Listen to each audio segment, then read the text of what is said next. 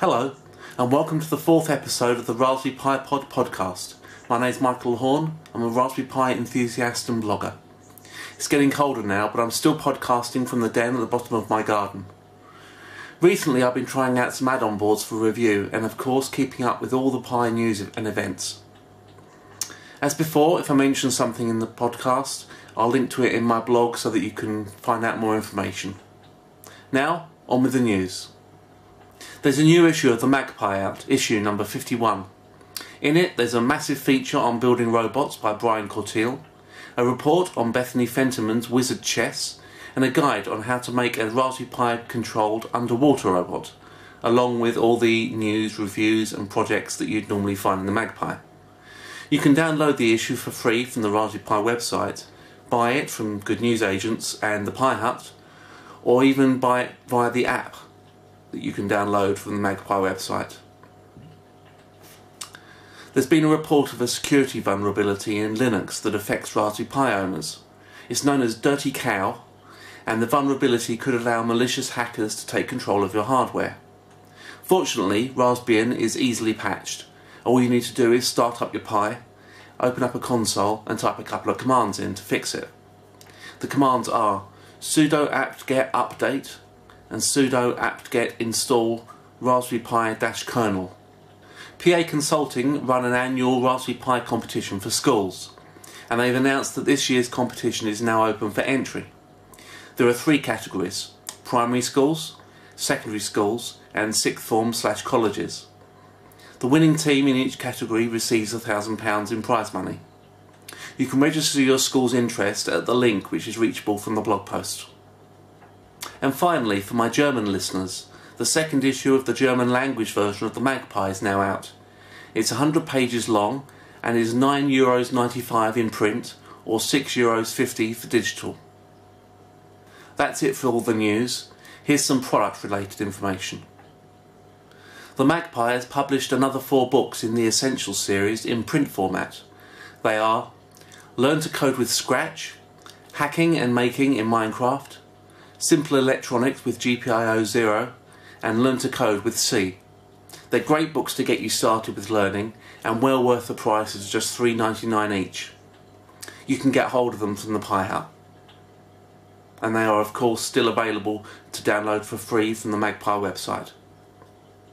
Have you ever wanted to put a Pi underneath a car's wheels? Well, now you can with Lincoln Bin's industrial enclosure. This is an update of their original model and is now Pi 2 and Pi 3 compatible. They've even thought to add acrylic end plates so that the Wi-Fi and Bluetooth signal from the Pi 3 can get out of the solid metal box. It's quite impressive. You can literally lower a car down onto the top of it and it can withstand the force. Just take a look at the link in the blog post. And finally, in products news, the Just Boom family of audio boards, which was announced by Pi Supply recently, are now available from the Pi Hut as well as from Pi Supply. That's it for products news. Now to look at the world of crowdfunding. My favourite new crowdfunding campaign is for the Rabbit Max Flex, which is created by Bulgarian Leon Anavi. It's a hat form factor add-on board for the Pi, which hosts a relay, a buzzer, a button, an infrared transmitter, which is an infrared LED, an infrared receiver, which is a photo sensor, an RGB LED, slots for 5 I2C sensors, and a slot for a 16:2 LCD display. It's a slightly odd board with a strange combination of components, but I like it. The sensor possibilities are great and the LCD is useful for being able to monitor the readings. Leon sent me one of the boards and I've had a look at it, and also at the code that comes with it. And it's got a lot of potential, particularly for Internet of Things projects. Take a look at the campaign if you can, it's well worth a look, and I've put the link in the blog post. Now for events.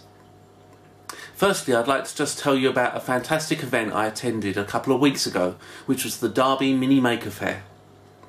This was my first Maker Fair and I was thoroughly impressed by the number of projects that were on show there. Raspberry Pi highlights included Steve Upton and his Wall of Enlightenment, which are huge strings of blinkies hanging from the ceiling, Brian Corteil's Micro Pi Noon, robot-on-robot action, popping balloons, great fun, and Derek Woodruff's Tesla coils driven from a Raspberry Pi Zero. There were around 100 maker displays and a whole variety of making activity going on, including plastics, wood, textiles, you name a maker activity, it was there. I thoroughly recommend going next year if you're in the vicinity.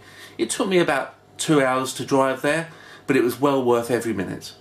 I've done a highlights video, see the blog post for the link, if you're interested in seeing lots of the projects that were on display there, including the Tesla coils, which I'm sure will be everybody's favourite. It certainly was mine. Now for some upcoming events. Tonight is the long-running Preston Raspberry Jam. Tomorrow is the Stafford Raspberry Jam. And on Saturday the 12th of November we've got the Cornwall Tech Jam, the Hull Raspberry Jam, a jam in Middletown, New Jersey, the Lisbon Raspberry Jam and the Torbay Tech Jam. On Sunday 13th of November, that's this coming Sunday, the fabulous sold-out Wimbledon Raspberry Jam is being held, led by my two good friends Albert Hickey and Kat Lamin. This is one, if you haven't got tickets, try and get tickets for the next one. It looks to be a really good event, lots of mixtures of projects and show and tell and workshops going on. It's a really well planned event. On Tuesday 15th of November there's a Taipei Raspberry Jam, and on Saturday the 19th of November we've got a Jackson, New Jersey Jam, a Switzerland Raspberry Jam and a Bogota Raspberry Jam. Further afield, on Saturday the 3rd of December we've got the Cambridge Raspberry Jam. This is the one that myself and Tim Richardson run. We'll have a usual mix of talks, workshops, marketplace and show and tell. Tickets are already available, although workshops are still to be worked out. If you'd like to attend, myself and Tim would love to see you, and you can get tickets from camjam.me, but I'll put a link in the blog post. If you want to advertise your event on this podcast, the first thing to do is to make sure that it's on the Raspberry Jam calendar at raspberrypi.org/jam. I'll pick it up from there, or you can email me at mike@recantha.co.uk, or contact me via the blog, and I'll advertise your event. It's completely free. It's a good way of getting your event in front of people.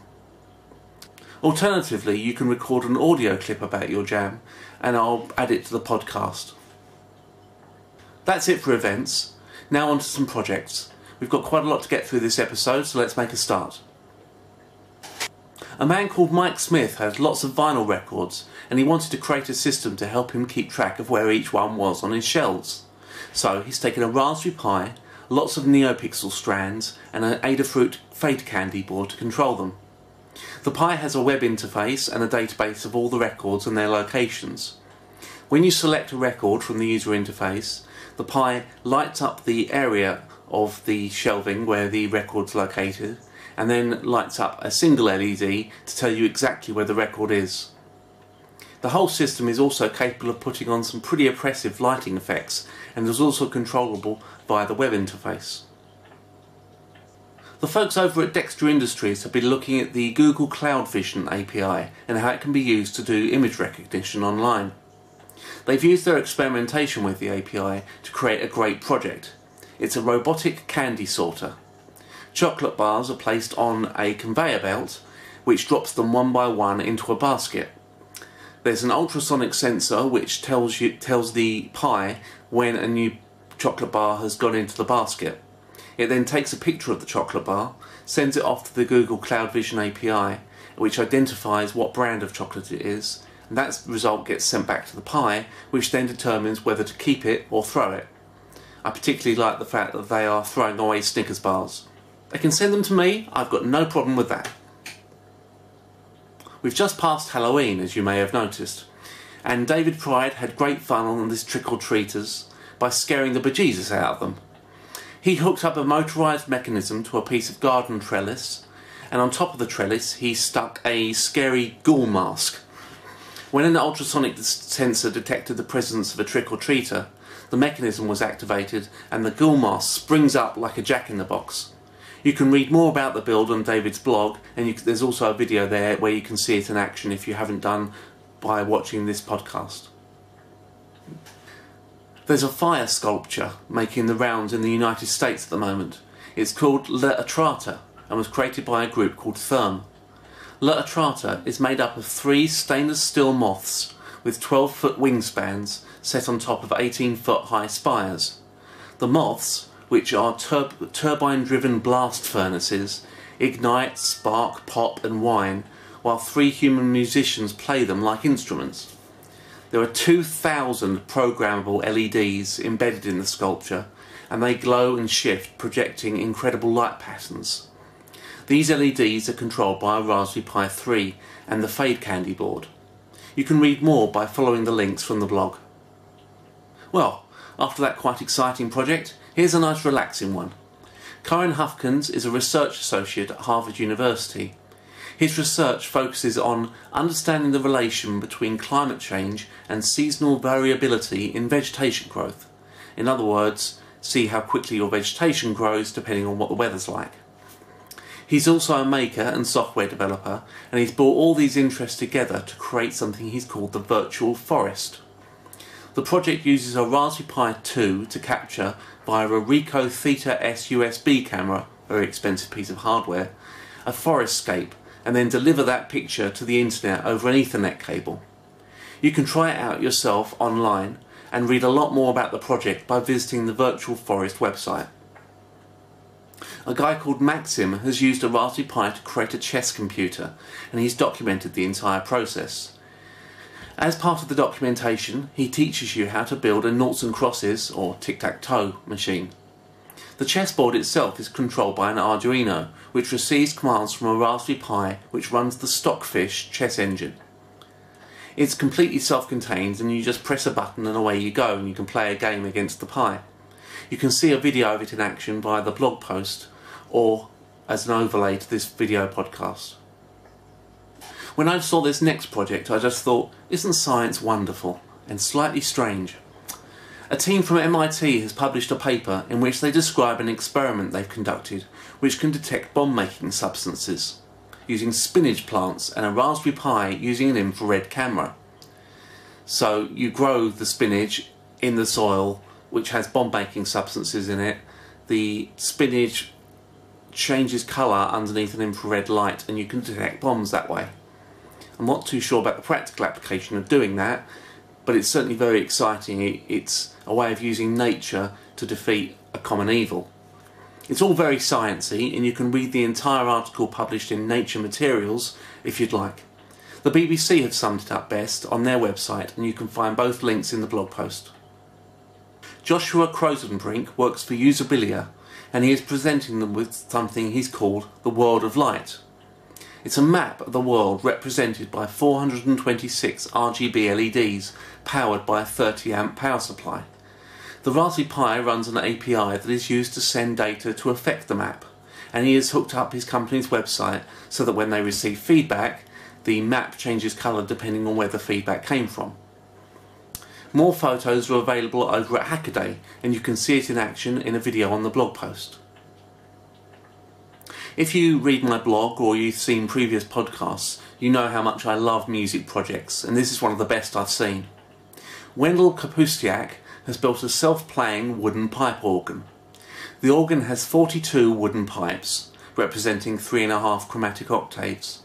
Each wooden pipe is different and had to be custom cut to be exactly the right size to play the right note. A blower used to cool data centres was modified to provide air pressure to the organ's wind chest, which supplies the air for the pipes. The valves for the pipes, which causes them to play, are opened and closed using solenoids. The main processor is a Raspberry Pi, which provides a user interface for selecting songs and sends MIDI instructions to an Arduino Due, which has a pin assigned for each pipe. A transistor board boosts the activation signal so that the solenoids fire. It certainly makes a beautiful sound in full flow. Here's an excerpt from an interview with Wendell in which you can hear the machine in action. You can read more about the build over at his blog and see the full video there. The main processor is a Raspberry Pi sitting on top, and it does two things. One, it maintains a user interface so that I can select songs to play, and the other thing it does is it feeds MIDI instructions, essentially note on and note off instructions, to the Arduino because I have one pin assigned to each of the 42 notes that the organ plays, and the Dewey has enough pins to do that. My top project for this episode is this brilliant Raspberry Pi controlled skateboard from Matt Timmons Brown, the Raspberry Pi guy. A Pi Zero sends a servo signal to a speed controller, which is powered by a 22 volt 8 amp battery. The control signal is then sent to a motor, an absolutely mahoosive 63mm Alien Power System brushless one that is rated for 80 amps, 3200 watts, and carries the skateboard at speeds of up to 30 kilometers per hour, although apparently it's a lot faster when you're actually on the thing. The skateboard itself has two boxes on the bottom protecting the battery and the electronics, and the Wiimote controller is used to control the amount of power applied to the motor over Bluetooth. Matt reckons the skateboard has a range of at least 10 kilometers, although he hasn't tried it for that far. He's written just over 100 lines of code, object-oriented Python, to drive the skateboard, which he's posted online. You can catch a video of him riding the skateboard via the blog, or you've just seen it if you're watching the video version of this podcast. It's a brilliant project. I just want to give a shout out to the guys over at Cambridge Makespace who helped him put the hardware together for the project. That's it for this episode. Thanks for watching. I might record the next episode from up in the main house because it's getting quite cold here.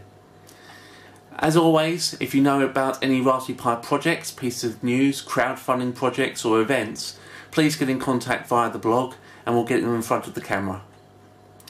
Thank you very much for listening or watching, and I'll catch you next time. Bye.